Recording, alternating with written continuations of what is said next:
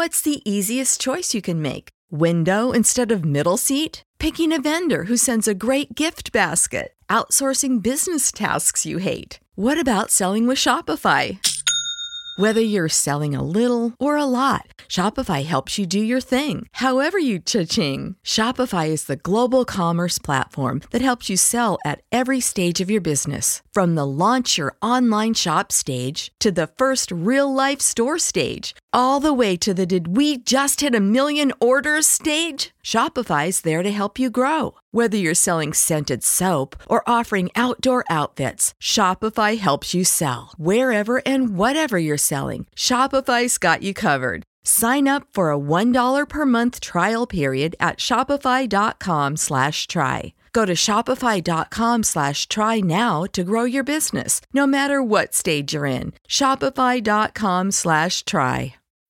When you need mealtime inspiration, it's worth shopping Kroger, where you'll find over 30,000 mouth-watering choices that excite your inner foodie. And no matter what tasty choice you make, you'll enjoy our everyday low prices, plus extra ways to save, like digital coupons worth over $600 each week. You can also save up to $1 off per gallon at the pump with fuel points. More savings and more inspiring flavors make shopping Kroger worth it every time. Kroger, fresh for everyone. Fuel restrictions apply.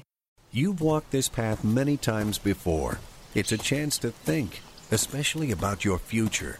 How will you turn your retirement dreams into reality? Will you have enough gold for your golden years? Your choices for building funds for retirement can be complicated. Fortunately, you have a friend in the community who can help you make the right decisions. That's your Modern Woodman agent. Your agent is a skilled professional who will listen to your needs and desires and then work with you to create a plan that uses the right financial products to achieve your retirement goals. Build a lasting professional relationship with a trusted financial advisor. Hi, this is Thomas Chandler, your local Modern Woodman representative. Give me a call today at 662-296-0186. Let's make a difference together. Hotty toddy and go Rebs. Get in touch with your agent today. Modern Woodman of America. Touching lives, securing futures. You're listening to Talk of Champions, an Ole Miss Spirit podcast with Ben Garrett. It's time! It's time! It's time! It's time! It's time!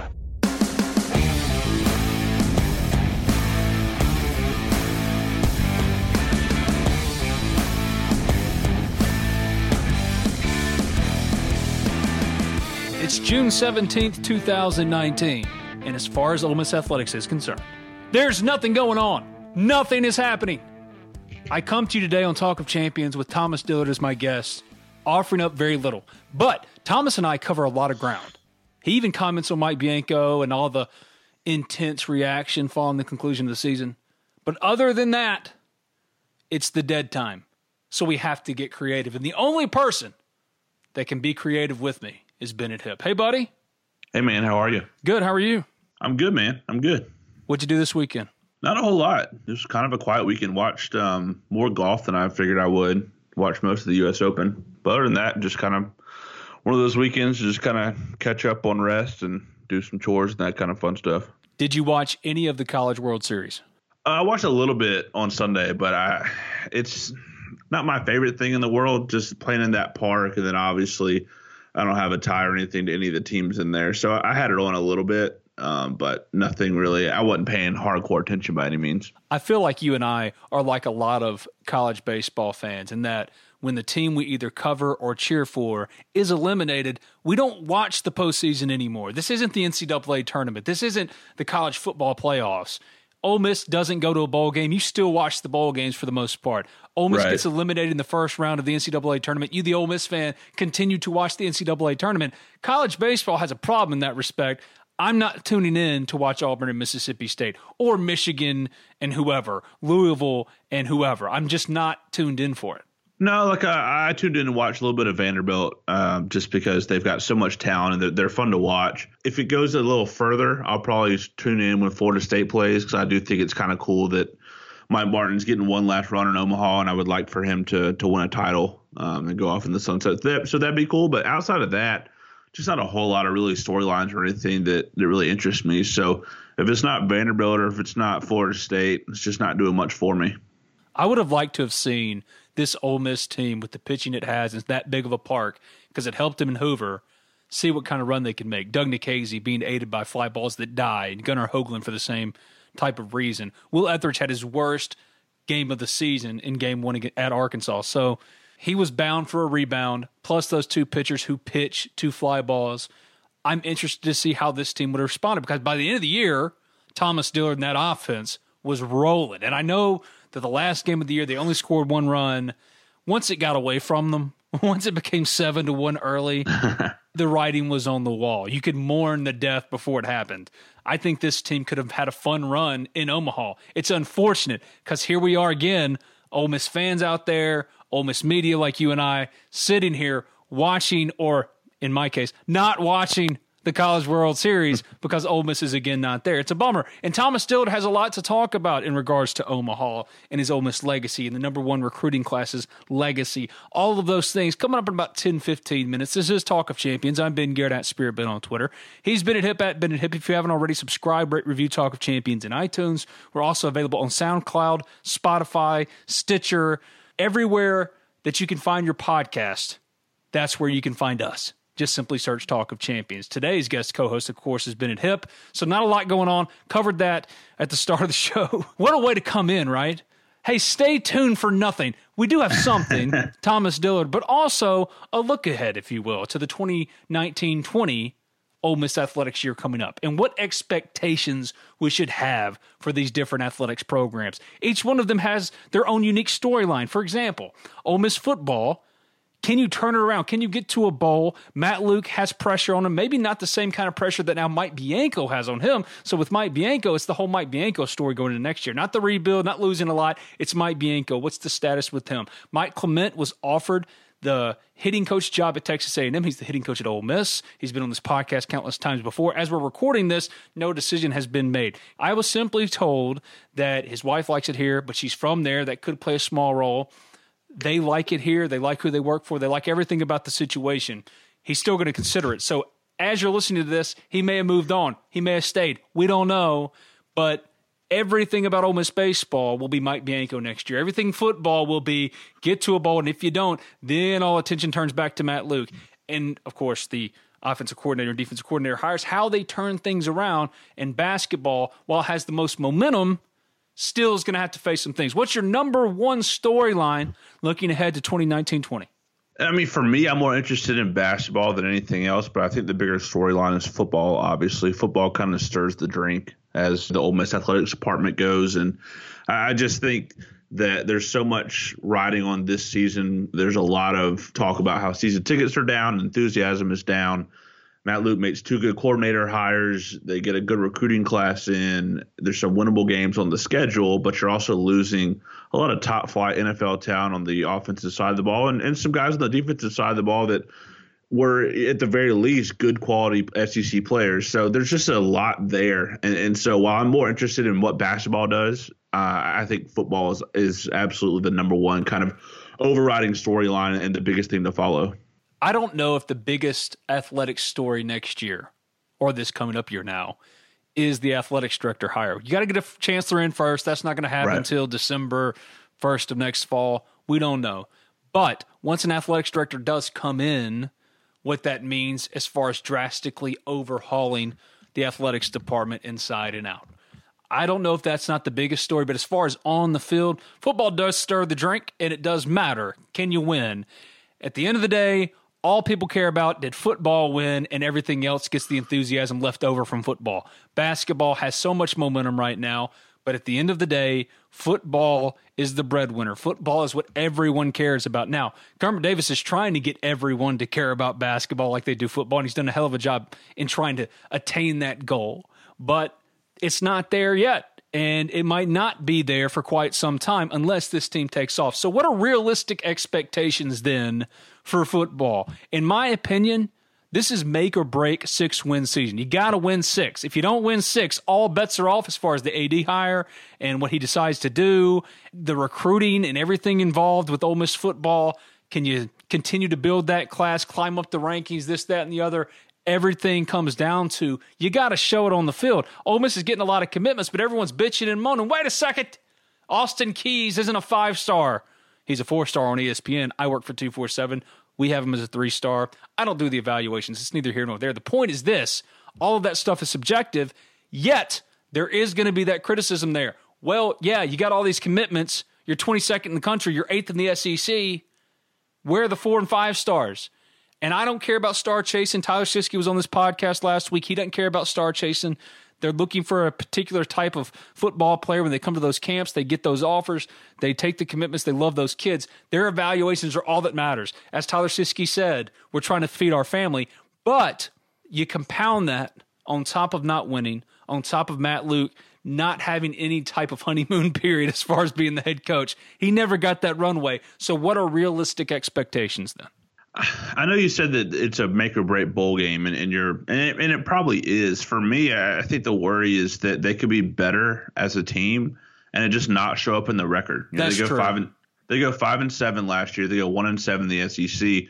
What if you repeat it, but you're more competitive in every SEC game?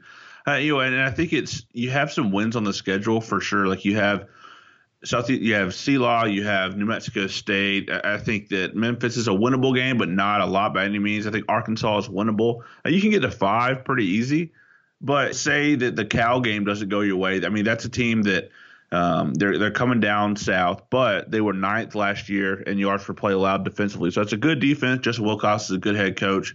That game could go either way. So that was not a gimme. You don't have 4 non-conference gimmies to really help you get to 6. You have 2, and then a winnable Memphis game, a very losable Memphis game, then a Cal game that I think is pretty 50-50. So I'm expecting a lot of improvement from Ole Miss, but I'm just not sure that it's going to show up in the record. I think they can get to 6. I think it's possible.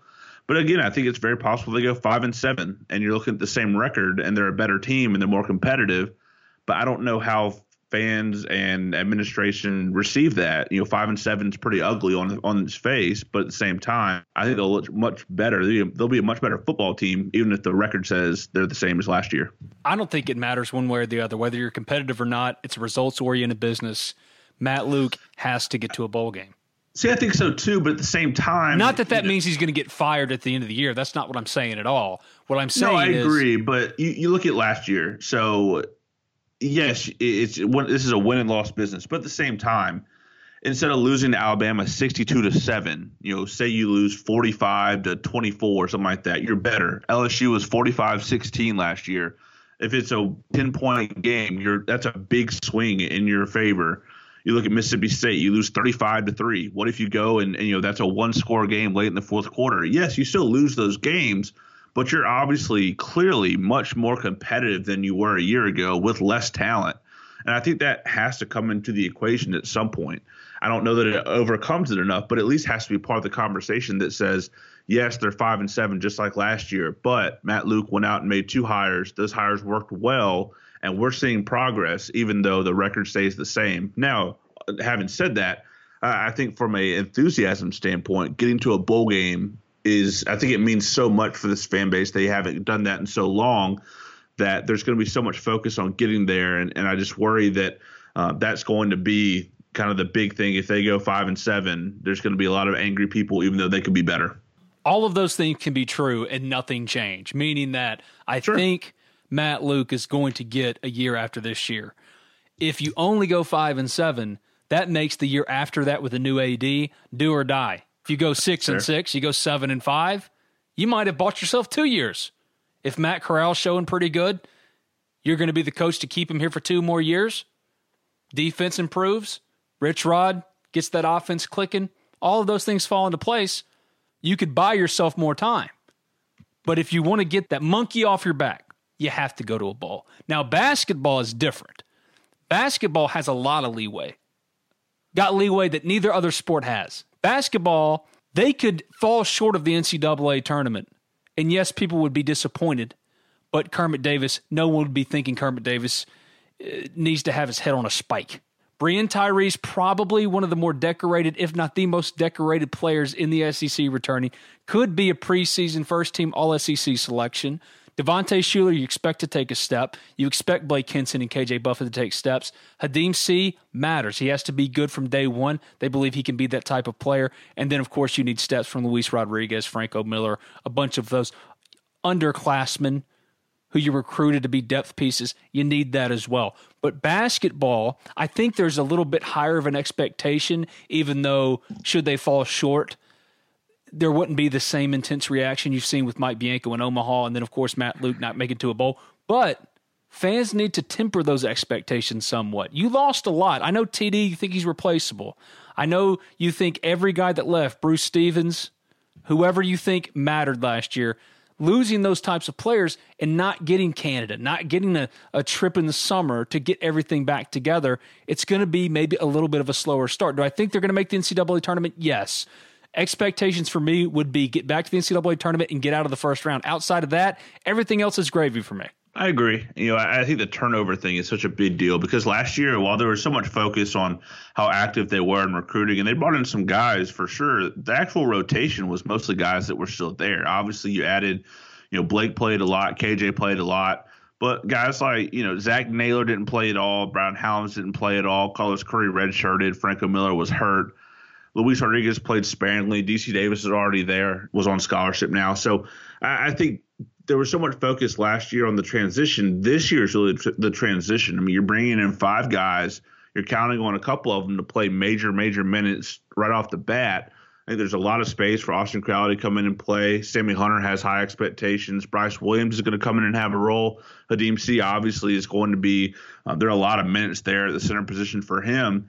That's a lot of turnover. And you're losing a guy like Terrence Davis who's been there and been, while inconsistent, been a constant at the same time. So I think basketball is fascinating to me. I think the tournament's absolutely an expectation. I think there should be some real disappointment if they don't make it. But at the same time, I think it's quite possible that they kind of start off a little slow.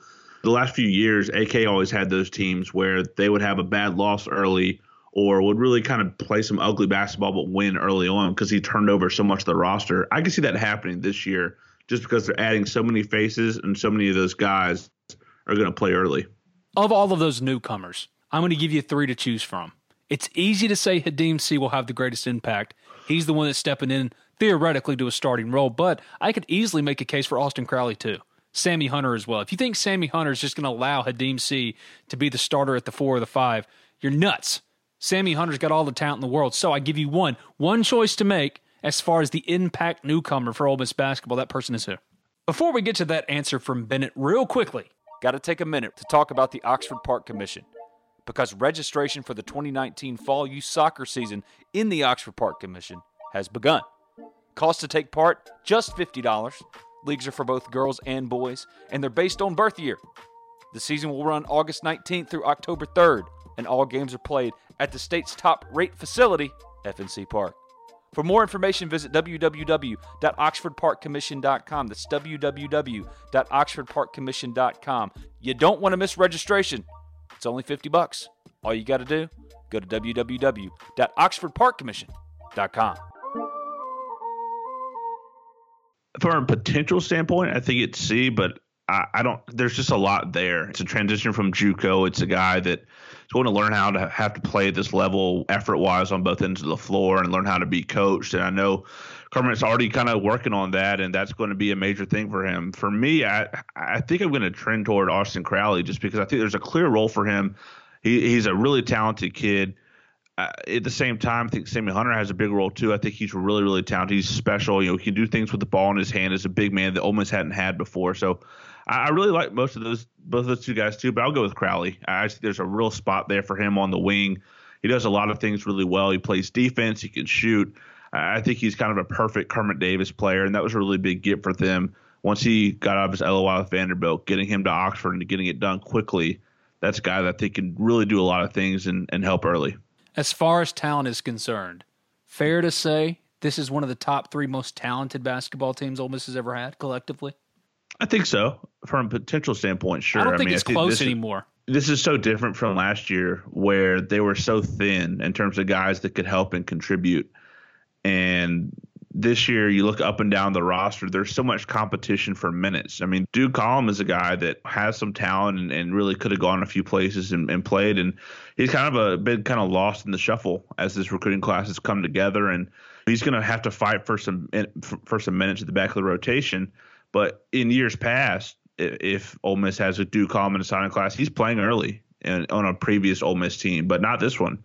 I mean, there's a lot of guys there, and this team can go 9, 10, 11 deep. And, it's funny, even you look at the walk-on. I mean, Jarkel Joyner walking on, sitting out this year. There are not many teams in the country that have a guy of that caliber walking on and sitting out. So it's definitely, from a talent standpoint, has to be one of the deepest and more talented rosters that Ole Miss has had, if ever. Breon Tyree's entering his last year. Devontae Schuler, I know he's a junior. He's entering his last year. This is his last year he's going to play at Ole Miss. I'm just telling you. You can ask me all you want. I'm not going to get into it anymore. This is his last year. So Blake Henson has to be good. KJ has to be good. But I'm with you. Of all the newcomers, I know Hadim C's the easy pick. He's the sexy pick. But Austin Crowley could do so much for them. Defensively, positionless in many respects. He could play the 1, the 2, or the 3. He's long. He can jump. He can push the floor. I like what he brings overall, just versatility in spades. And he's not a newcomer, but I'm kind of intrigued by Carlos Curry. I think Kermit's been very pleased he's gonna with play. What he's done. Yeah, he's a guy. He's not a newcomer per se. He redshirted last year, but he's definitely going to have to play. Ole Miss doesn't have a ton of depth down low in terms of guys that can play the 5 and play it well at their size. So I know Kermit has been very pleased with the kind of transition he's made during that redshirt year. I want to see how he kind of looks on the floor. He's got some athleticism that really can stand out.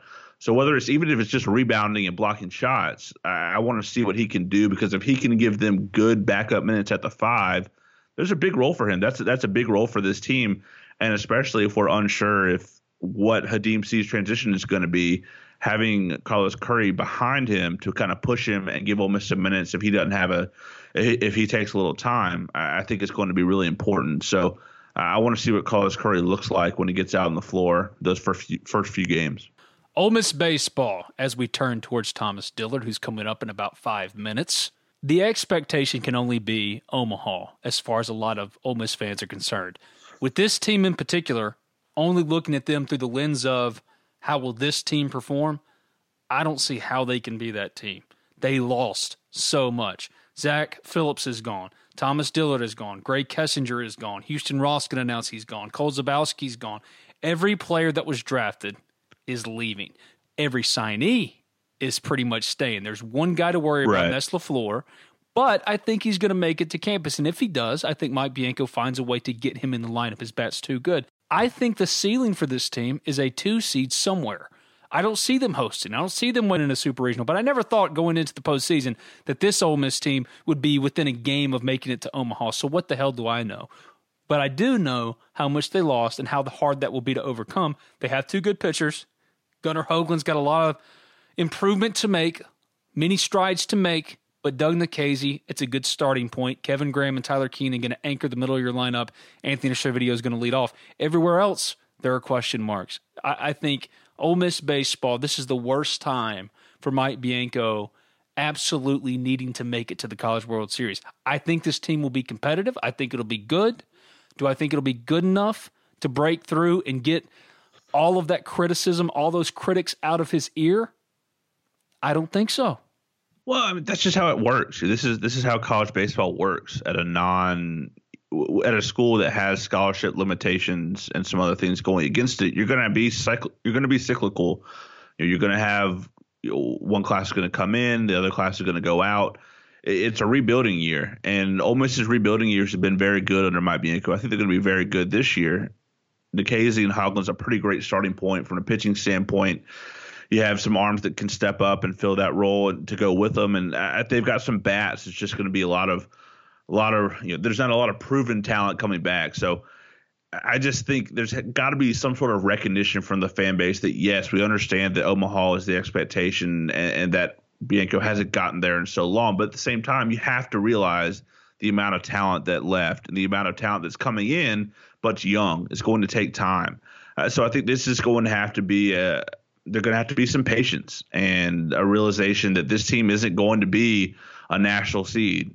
But I think if you're looking at expectations for this team, I think they definitely can make a regional. I think there's a chance they can host because they have 2 really good arms. And if someone else steps up, Bianco's been really good about getting that pitching going. I think they can pitch it well enough to really be a back-end host potentially. But you just have to look, and the key for this season is going to be the pitching and the development of the young players. Because if some of the young freshmen develop as we think they can, this is a team that not next season but the season after can kind of be back in that space where, hey, Ole Miss is a national seed contender, a super regional contender, and a team that can go to Omaha. So there's got to be some patience. And I know that's not really going to be a thing, but it really needs to be. It's not going to be a thing. Caleb Hill is transferred out. He's gone. That takes away one other rotation candidate. That's unfortunate. I really liked his arm. I know he didn't have a big role, and I'm sure that he wanted to go somewhere where he for sure could play. But I think that's a really quality arm, and I hate that Ole Miss wasn't able to keep him around because I think there's I know that the bar for left-handed pitching is so low, but I think with his fastball and that kind of stuff, his ceiling is pretty high, and I hate to see him go somewhere else. It's tough. You can tell that reeks of I'm going somewhere where there are guaranteed innings for me. And I get it. I get it, but it certainly hurts. At the same time, yeah, it's not like that's – I think people from the outside see, seldom used left-hander leaves, no big deal. I think people are kind of trying to understand that, yes, he wasn't used a lot, but that's a guy that has a lot of potential and a big-time fastball from the left side, and those guys just don't grow on trees. So as much turnover as Ole Miss has, adding a guy like Caleb Hill to the equation was not in the plan. So that's definitely another break. And again, there's so much talent leaving draft, and then guys like Caleb Hill. It's so hard to overcome to replace that much talent in 1 year and be competitive. I think Ole Miss is going to be competitive, but there's certainly going to be some grumbling next season when they are not in a position to be a national seed or to win the West or not a surefire host seed. So it's going to be, on one hand, for me, it's going to be fun watching a new crop of players come in. You know, this crop that's leaving with Dillard and Kessinger were so good. It's going to be fun to see the next class of kids come in and play. But at the same time, it's going to be a miserable viewing experience from the people that treat every game like life and death and are not going to understand what the big picture is of this team and this program. The biggest move the new AD is going to have to make, the biggest decision he's going to face, is not the football coach. It's Mike Bianco. That's what he's going to have to face first. Whenever he gets in here, it's probably in the spring. And I don't know if he's going to have enough time to truly evaluate, quite frankly. If it's John Hartwell, if it's Charlie Hussey, those guys know Ole Miss. They follow Ole Miss. They're still Ole Miss fans. Yes, Charlie's in the SEC office, but he graduated from here. He knows what's happening at Ole Miss right now. John Hartwell was under Pete Boone. He knows what's happening over here right now. That would be different as far as evaluating Mike Bianco next year. Anyone else? Pick from a list. Obviously, there's guys that have relationships or knowledge of Mike Bianco, but it's also when you hire a new AD, what school does he come from? Does that school value baseball? Does that school pay the amount of money that Ole Miss pays for its baseball coach? Do they think that's okay? Do they think it's good? I think it's one thing to be Louisville, who pays Dan McDonald $1 million a year, and they're totally fine with it. But I think if you're a school, an AD from out west somewhere, up north, that doesn't prioritize baseball, I think you could come down and see, yeah, you have a good baseball program, but we're paying this coach $1 million or whatever, and I'm not sure that's so they could have an issue there. So I think it's not just does he know Mike Bianco or does he not know Mike Bianco. It's also does that AD value college baseball? Does he think it's worth dumping money into college baseball? And I think that's not a given depending on where that AD comes from. What does Thomas Dillard think of the conversation around his now former head coach Mike Bianco? He's going to join us right now. He's about to leave out this week to go join the Milwaukee Brewers. We talked on Friday. So if there's anything that sounds a little dated, it shouldn't. I can't remember exactly. Know that this was recorded on Friday, and Bennett and I recorded on this Monday. So, yes, Thomas Dillard coming up in just a second on the Cheney's Pharmacy phone line. If you haven't already, subscribe, rate, review Talk of Champions in iTunes. Make sure to leave that 5-star review. Also available on SoundCloud, Stitcher, Spotify, working on everything. Just simply search Talk of Champions. Going now to Thomas Dillard on the Cheney's Pharmacy phone line. Joining me now on the Cheney's Pharmacy phone line is now former Ole Miss baseball player Thomas Dillard. That weird for you yet? Yeah, that kind of hit weird when you said former. Yeah. It's a little different, but, excited. You're going to play for the Brewers. When do you leave? So they haven't told me exactly when I'm leaving yet, but they want me to hang out for right now, get some extra time with my family, and report by next weekend, basically. Have you already signed your deal? I haven't yet. They're waiting for all their picks to get done. They got a few guys in the College World Series, so I'll be waiting around for a minute. So do you know where they're going to send you or anything like that? I'm pretty sure I'm going to Colorado Springs. They got a new team out there called the Vibes. So I'll play with them. Do you know anybody else that's been drafted by the Brewers, or do you know anybody that's already in the minors with them? So Joe Gray, that was committed here, he texted me the other day. He's actually on the team that I'm going to go report at. Caden Lemons, I know Caden just from him being recruited here. So a few of those guys, and just really looking forward to it. It's got to be strange for you to be going on this new journey. You've been at Ole Miss for so long. You had such a decorated career. But now that you're looking forward, you don't know exactly what's to come. Is there some nervousness for you right now? Yeah, there's a little bit of nervousness. I mean, it's a little bit of both because, being a baseball player, playing in professional ball is always a dream. And,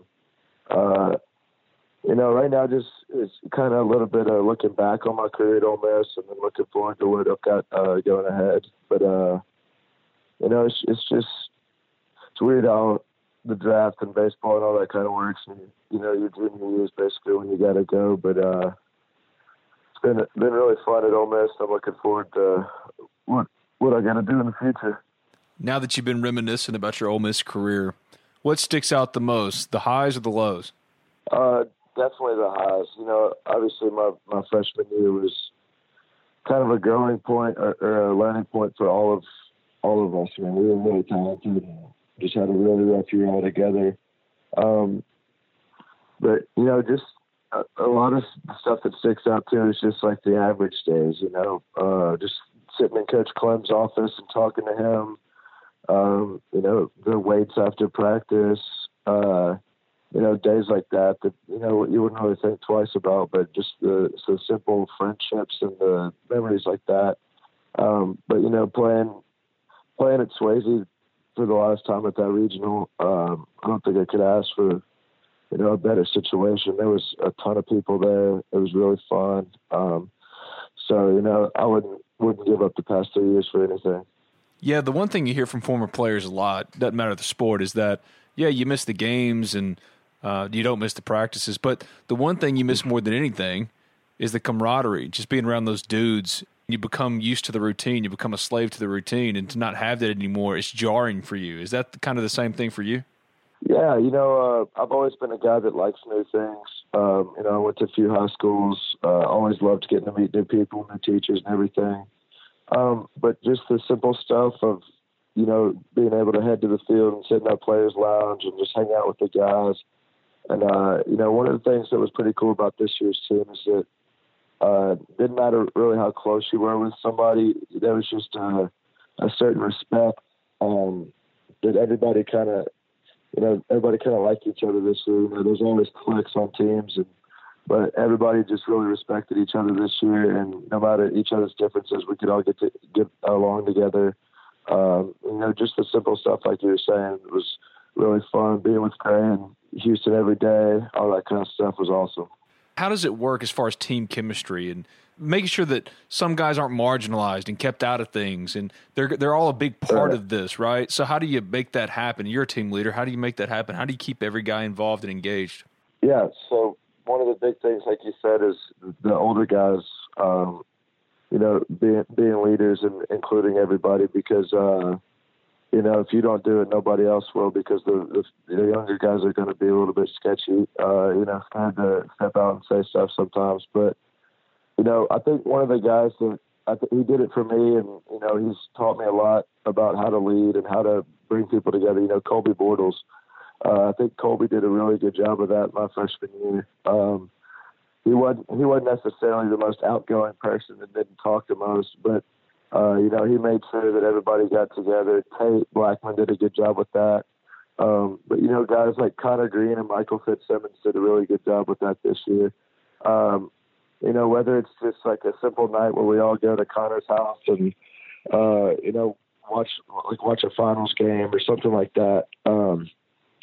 And just trying to have a conversation with somebody at the field that you normally wouldn't have, if you just walking by somebody to ask them how the day's going, see what they got going on in their life. Just, invest in their life a little bit, even with guys that are from across the country and that you never really talk to. I mean, you just gotta make it work with everybody because you need every piece.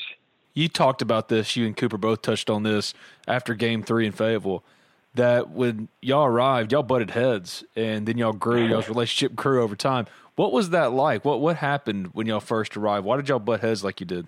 Well, so me and Cooper are probably two of the most competitive guys you'll ever meet. So coming in with the recruiting rankings and all that, we were both really highly ranked in the country. Both catchers coming in. It wasn't nothing necessarily ever really happened. It was just kind of that feel that like there was a knowledge that both of us were trying to get that job, and it was. I think it just hurt us that we both knew that we were going for it, and it was kind of like we're going against the other person. And just in the weight room and everything, we always just kind of competed against each other. And I gotta give it to Cooper. He's matured a ton in college, and I'm really proud of where he's at now. I think he's a great guy. He's actually turned into one of my best friends in college. But just watching him catch the past few years has just been amazing. I mean, he's one of the better catchers I've ever seen defensively. He just does some stuff back there that shouldn't be physically possible. But it's been a cool ride getting to see both of us mature and watching how our relationship grew. It was funny to hear Cooper say, when I got here, some of the guys didn't understand me. I didn't understand them. What was the turning point for that relationship as far as becoming one of your better friends? Before we get that answer from Thomas Dillard, let me tell you about Allen Samuels Chrysler Dodge Jeep Ram of Oxford. And I won't take long, I promise. But this is a testimonial. Earlier this week, I had to bite the bullet. I had to buy a new car. My wife's expedition was on its last legs. I was tired of pouring money into a car that I didn't know how much longer it was going to last. So I went over to Allen Samuels Chrysler Dodge Jeep Ram of Oxford, called them up first and said, guys, this is what I'm looking for. I'm accepting my lot in life. I am now a van dad. I need a minivan. Brian says, Ben, no problem. We've got the perfect car for you. It was a 2019 Chrysler Pacifica. And I know what you're thinking already. Wait, that probably cost you an arm and a leg. Your monthly payment has to be through the roof. Nope. They fit my budget. I didn't think I could afford that van, but they gave me a good, fair trade-in value for the Expedition, and my monthly payment is better than I could have ever imagined as far as fitting into my monthly budget.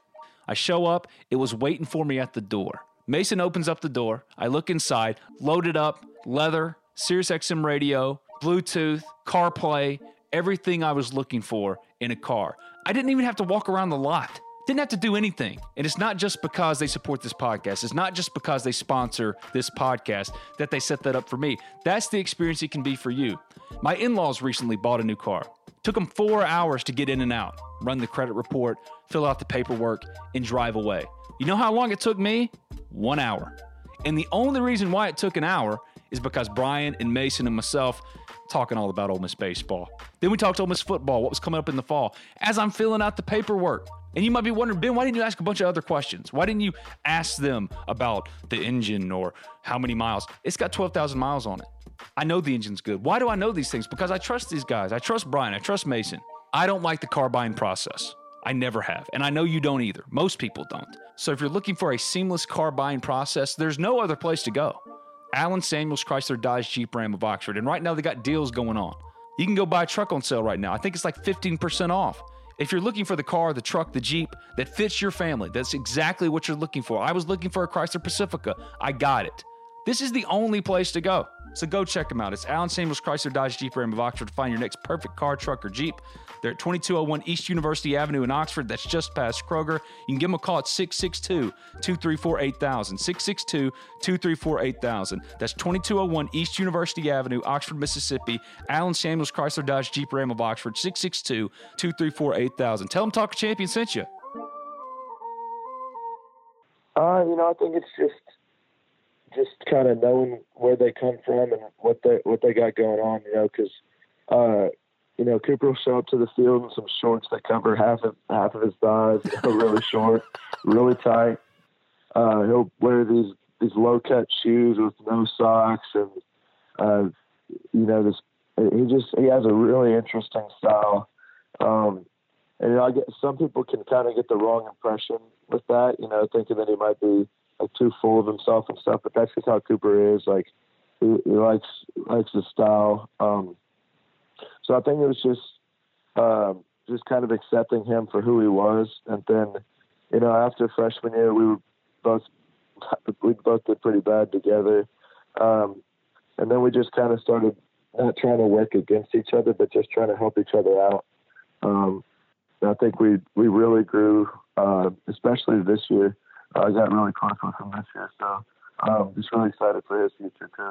He's one of the most interesting dudes that I've ever covered in any sport at Ole Miss, because one day he could be the most engaging, interesting, nicest guy, but if he's not feeling it, he's going to wear it on his face, and he's also going to let you know he's not feeling it. I sat down and talked to him in Fayetteville about the draft. It's just one of those generic stories that you write, and he didn't want to talk about the draft. You could tell that it bugged him that he dropped to the 6th. He's gone to play for the Tigers, but that's who he was. He doesn't hide his emotion. You've always been good that whether you wanted to do interviews or not, you'd step up and you'd give answers and you would put a brave face on. Cooper can't hide that emotion. He's a very emotional dude, it seems like. Right. Yeah. I kind of do the politically correct thing, just go through it and do it with a smile. And, Cooper, like you said, that's one of the things you have to accept about Cooper, because if he loves you, he's going to go all out for you. But if he doesn't like you or doesn't want to do something, you'll definitely know it. He's a really big personality, and he can have those moments. But it's one of the good things about Cooper. When he's all in, he's all in. So. Are you going to miss the media scrums at all? Did you kind of like them? No, I really enjoy doing the media. It's really, really cool getting to know all y'all over the years, because y'all covered us. I guess going into my college career, so I like doing all that kind of stuff. I think it's really cool to be in a situation where I can do some interviews and stuff like that. It's pretty cool. So every time I saw Sims or Davis McCool out there, kind of hoping that they'd say my name so I could go over there. Well, spoiler alert, Chase Parham hadn't broken the news yet, but Chase decided he wanted to do an award for best player to deal with the media. You're going to get the award. So there you go. I know that's going to be right on the rack with whatever batting titles and goals you actually have and care about. Well, I really enjoyed doing it, so I'm glad it showed. There you go. I could tell the excitement just pouring out of you, man. All right, so what happened on Monday, Thomas? Yeah, just a rough day, I guess. I think Arkansas was just in a really good place. They're playing really, really good. And, it's just one of those days. I guess it was a little bit different than last year because we lost a really close game last year. But, there was obviously you're going to keep fighting till the end. But when it's, 12-1 in the 5th or 6th inning, it's kind of inevitable at that point. But it's just kind of a tough pill to swallow, because nobody really expected us to be there at the end, just because how we played at the end of the season. But overall, I think just really proud of how the team played. As far as not making Omaha, is that the thing that's going to bug you the most as you move on in your career? Yeah, that's definitely gonna sting. We did have a lot of talent coming in, but even outside of baseball, I think that our team and this class has just done a lot for the community. That's one of the things that I think we'll be proud of when we look back. Not making it to Omaha is going to be rough to think about, but just different things that we did, baseball-wise, bringing 2 regionals here, and getting to play in front of his fans was so fun. But, just simple things that you got to give credit to Coach Bianco for. Like, we do a lot of community service, and I think that's something I've kind of embraced, and I see how important that is. I think we definitely left this place better than we got here. So just really love Oxford and the community, but I wish we could have brought a title back. It's been so much discussion about legacy with that number 1 recruiting class. What's the overall legacy in your mind? I think people are going to look back on our class and just see there was a bunch of good dudes in it. I mean, I think we might have had one of the most personable classes. I think all the fans could say the same thing because, we got guys like Cooper. All the fans love him. He's a great guy to be around. Gray, Houston, just guys like Zebo. Everybody likes Will Etheridge. Just guys like that. I think everybody's going to look back and just remember, we were good players, but also, we really enjoyed talking to the fans and getting to know them. I think you can look back on a team that had a bunch of good players, but a bunch of good people too. For a team, I know y'all don't really pay attention all that much to outside noise, or you try to block it out the best you can. But when y'all lost 6 of your 7 final regular season games, there was discussion about Mike, there was discussion about the team, but a lot of pressure facing Mike. And then you go into the postseason, y'all have a great run, y'all host a regional, go to a super, but the Mike criticism is always going to be there. And you had a defense of him on Monday. But fans right now are wanting more Omaha appearances and stuff like that. For you, what's your opinion of Mike and what he's done for this program? And as far as fans calling for something different, a change or things like that, what do you say? I think Coach Bianco's done a great job at Ole Miss, and we've definitely grown in our relationship over the past few years. This year we had a lot of fun together, and during that 6-game stretch where we were just not playing good baseball at all, he kind of talked us out of it. He's really good at his speeches and everything like that.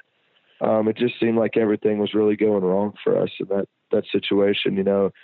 Certain pitches weren't being made, we weren't getting the at bats, all that kind of stuff.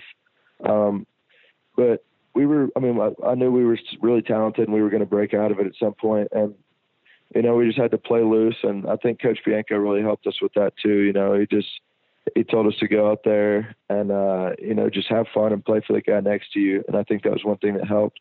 But one thing that people don't really get, is how hard the SEC West actually is. You're facing guys every single day that are throwing 95. Every team can beat everybody. It's one of the more talented baseball. I don't think you could go out there and find something until like AA that would compete to the SEC West. It's a grind every single day. So for us to be at the top of that every year, basically, winning the SEC West last year. We were close at the end. We just, we kind of fizzled out and didn't really have the finish we wanted. But just to finish in the SEC tournament, how we do every year, I think it's just to Coach Bianco. And I think, there is a next step that needs to be taken. I think our program does need to get to Omaha. We got the fan support that would love to go, but I think Coach Bianco does a great job here at Ole Miss. What's the day-to-day like with Mike? What's he like? He's kind of quiet. He doesn't really get into much small talk or anything. He's a lot of business.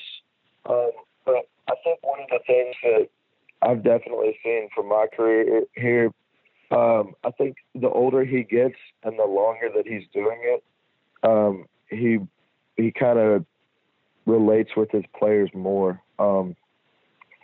Freshman year, we didn't really talk too much, unless he was getting on me because I was playing awful. I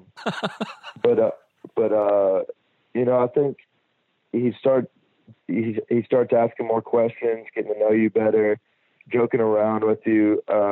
He's definitely loosened up over the 3 years that I've had here.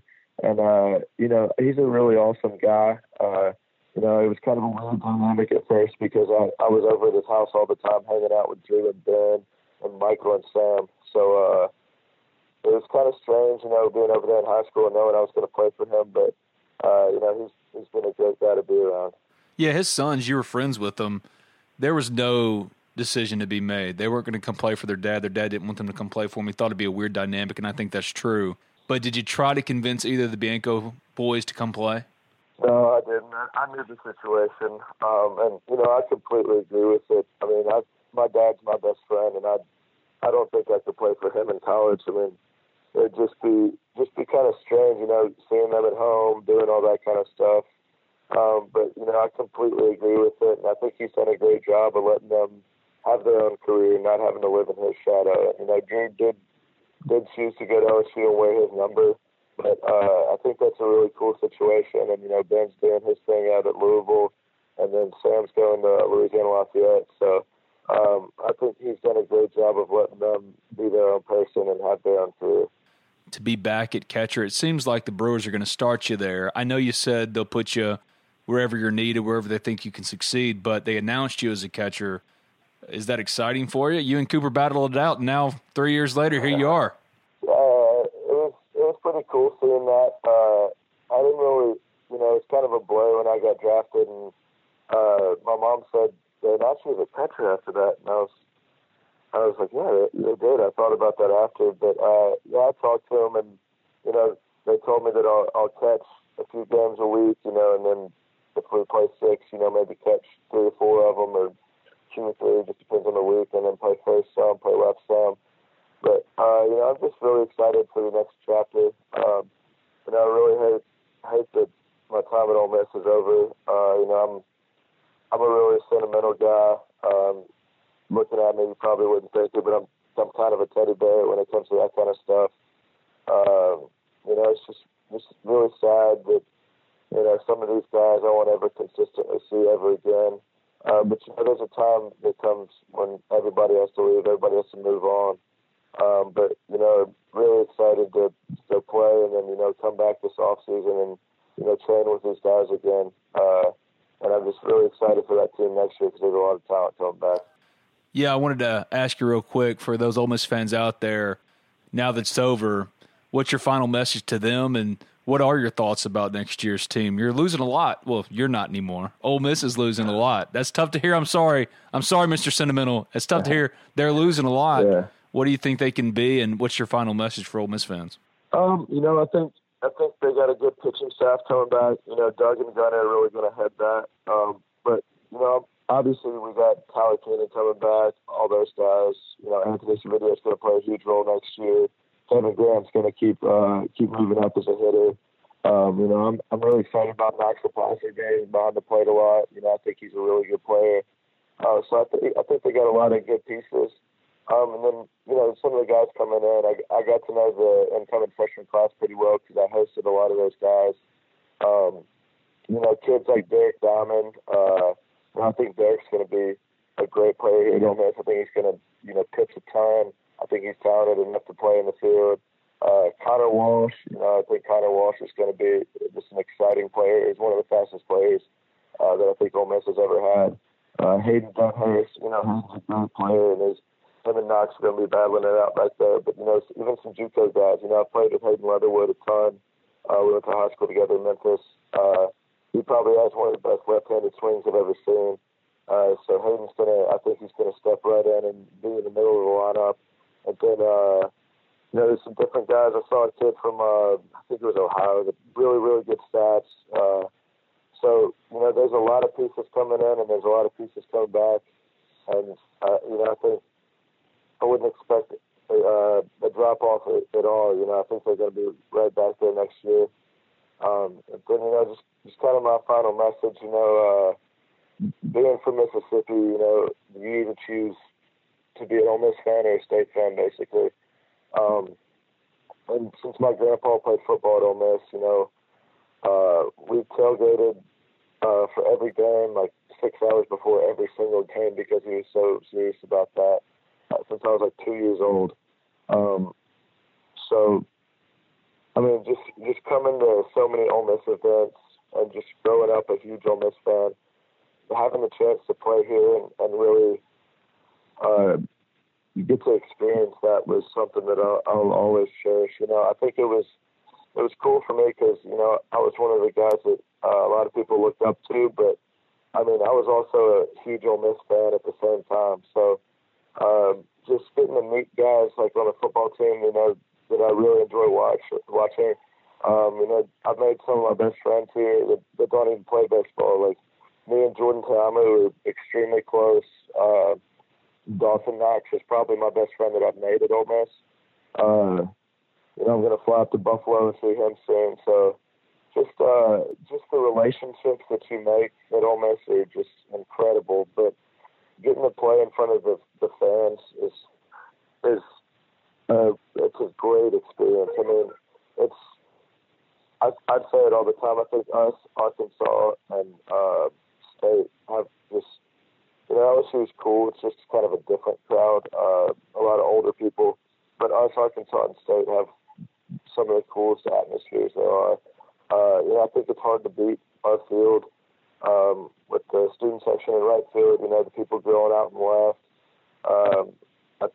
I think it'll be the best 3 years of my life, and I wouldn't trade it for the world, and I'll be forever grateful for what Ole Miss did for me.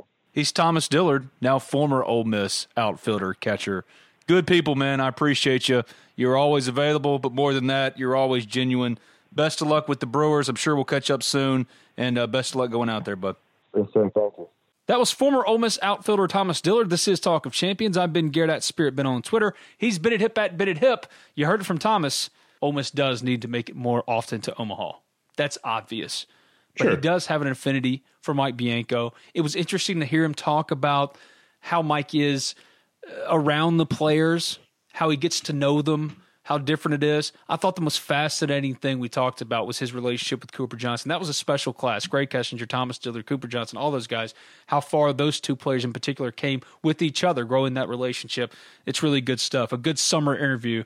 This week I got some basketball stuff I'm working on. Might get Kermit Davis back on this podcast. A lot of things I'm working on. So make sure to be plugged into the Ole Miss Spirit, OleMissSpirit.com, as well as this podcast, Talk of Champions. All right, so I started off this whole podcast saying there's nothing going on. I ask you this every time you're on the first podcast of the week with me. I'll ask you now, good luck. What's the biggest story in Ole Miss sports right now? We'll get that answer from Bennett in just a second. Before we do, let's talk about Modern Woodmen. The podcast brought to you by Thomas Chandler, your Modern Woodman representative. It wasn't so long ago, I'm talking a couple of months, where financially I needed some help. Not that I was struggling, but getting my finances in order, organizing my money so that I'm in the best position for retirement, preparing for college for my kids, and everything else. I'm sure most every one of you can relate. And that's why you should do like me and contact Thomas Chandler today. He's your local Modern Woodman representative, and he'll get you right for retirement or savings or whatever you need. He's done it for me. He'll do it for you. What does Modern Woodman do, though, you might ask? Financial security for you and your family through life insurance, financial planning, and financial services, quality family life through member benefits and local fraternal activities, and community impact through volunteer projects that make a difference where members live, work, and play. It's time to get rid of your financial burden. Contact Thomas Chandler, 662-296-0186. That's 662-296-0186. Or you can check him out at www.modernwoodman.org. www.modernwoodman.org. That's Thomas Chandler, your Modern Woodman representative. I mean, it has to be just the last few guys waiting on draft stuff. Does Ole Miss get lucky on a Houston Roth? Does Ole Miss lose one of the signees, whether it's Dunhurst or LaFleur, guys like that? I think they're good on signees. I think Houston Roth goes pro. But do they get lucky on Roth? And if he comes back, that really changes the equation for me from a pitching standpoint because you got your weekend rotation set. Does one of the signees go pro? That would leave another hole and an already lineup that already has a bunch of holes coming in. So I think it's just kind of waiting out the last draft stuff, whether that happens this week or next. I think that's really the only thing going on. Basketball recruiting is going, but I don't know if there's anything that's going to pop up this week or anything like that. So I think that's it. You're just kind of waiting on some decisions from kids and kind of hoping that Ole Miss gets lucky. The biggest story right now at Ole Miss sports, Coach Yo in women's basketball. And you're going to think to yourself, wait, what? Come on. It's true. Coach Yo last week landed a couple of commitments, the biggest, a top 100 player in Caitlin McGee. I don't pay attention to women's basketball. David Johnson covers it for the Ole Miss Spirit. I haven't been to a women's basketball game or covered recruiting in years. And here's Caitlin McGee, a top 100 player, committing to Coach Yo. It was tough for them last year, a complete rebuild. She lost everything to Coach Yo, everything. She was basically trying to rebuild the house out of ashes. And yet here she is doing the job. So only stands to reason that I then on Talk of Champions come on and tell you, hey, maybe peek over at women's basketball right now because they're doing some good things. Yeah, I'm not going to pretend to know anything about the course recruit not. or anything like that. But I will say, just from an outside perspective, it's pretty clear that Coach Yo is extremely energetic, and she's really good on the recruiting trail. I don't know what that really turns into program-wise. Obviously, Matt Insel had good success recruiting some people, and it didn't work out from a coaching standpoint. But I think if you're Ole Miss, and this is just you want your smaller sports to not be an embarrassment. And I think Coach Yo is very much getting women's basketball back on track. And there's a history of Ole Miss being good at women's basketball. And I think there's a chance that they could get back to that eventually. But at the very least, she's bringing some excitement, some energy, and is working really hard to bring in some talent. And it appears that she's going to do that. But if there's ever a program that's going to take multiple years and multiple recruiting classes to build back, it is the dumpster fire of Ole Miss women's basketball that she took over. Dare I say, very Hugh Freeze-esque as far as landing talent and being down in the dumps and rebuilding a program. She's not out there in the massage parlors, but Coach Yo is doing the job on the recruiting trail. Bully for her. Jesus Christ. Wow. Yes, that's what? Don't act like you didn't laugh at that. No, I'm not. I'm not trying to hide it at all. I laughed way too much. Of course. No, you're right. She's I think that's so important in a sport like that, where you're not going to have big crowds. You don't have day-to-day recruiting coverage of your sport. But I think for a smaller Ole Miss, where you look at softball, Ole Miss softball 5 years ago was not a priority. It was not a big thing at all. It was very much a niche thing. Now Matt Smith comes in, does a great job. And you look at what they've come into, back-to-back super regionals, something like that. It's just they've become a part of the Ole Miss landscape that matters. And when softball season comes around, people talk about it, people pay attention. Coach Yo's slowly building that up. And I think what's tough for her is she's got a national power in her backyard with Mississippi State, so it's even tougher for that. But certainly it seems on the right track, and she's providing some entertainment, some energy. And I think come basketball season, while Carmen Davis is going to get much of the focus, and that's well-deserved, I think more people are going to tune into women's basketball just to see her and to see the kids that she's bringing in. So seems like she's doing good work, and we'll just see where it goes. I hope everybody had a good Father's Day. Mine was lonely until my dad, my mom, and my brother and his 2 kids and his wife came over. My family's gone to the beach without me. And what you get me talking on a podcast with Bennett Hipp and Thomas Dillard. This is all your fault. What did you and your dad do for dinner? What was on the menu? So this is what I did. I cooked my dad's 2 favorite dishes. Okay. There was this ground beef, rotel, cream of chicken soup, cheese dish that you eat with Doritos that he loves. Been eating it for years. So I made that for him. And then his second favorite dish is poppy seed chicken. So I made him poppy seed chicken and that dish. Don't really go together, but it's Father's Day, and I was giving my dad his 2 favorite dishes, period. That's what I did.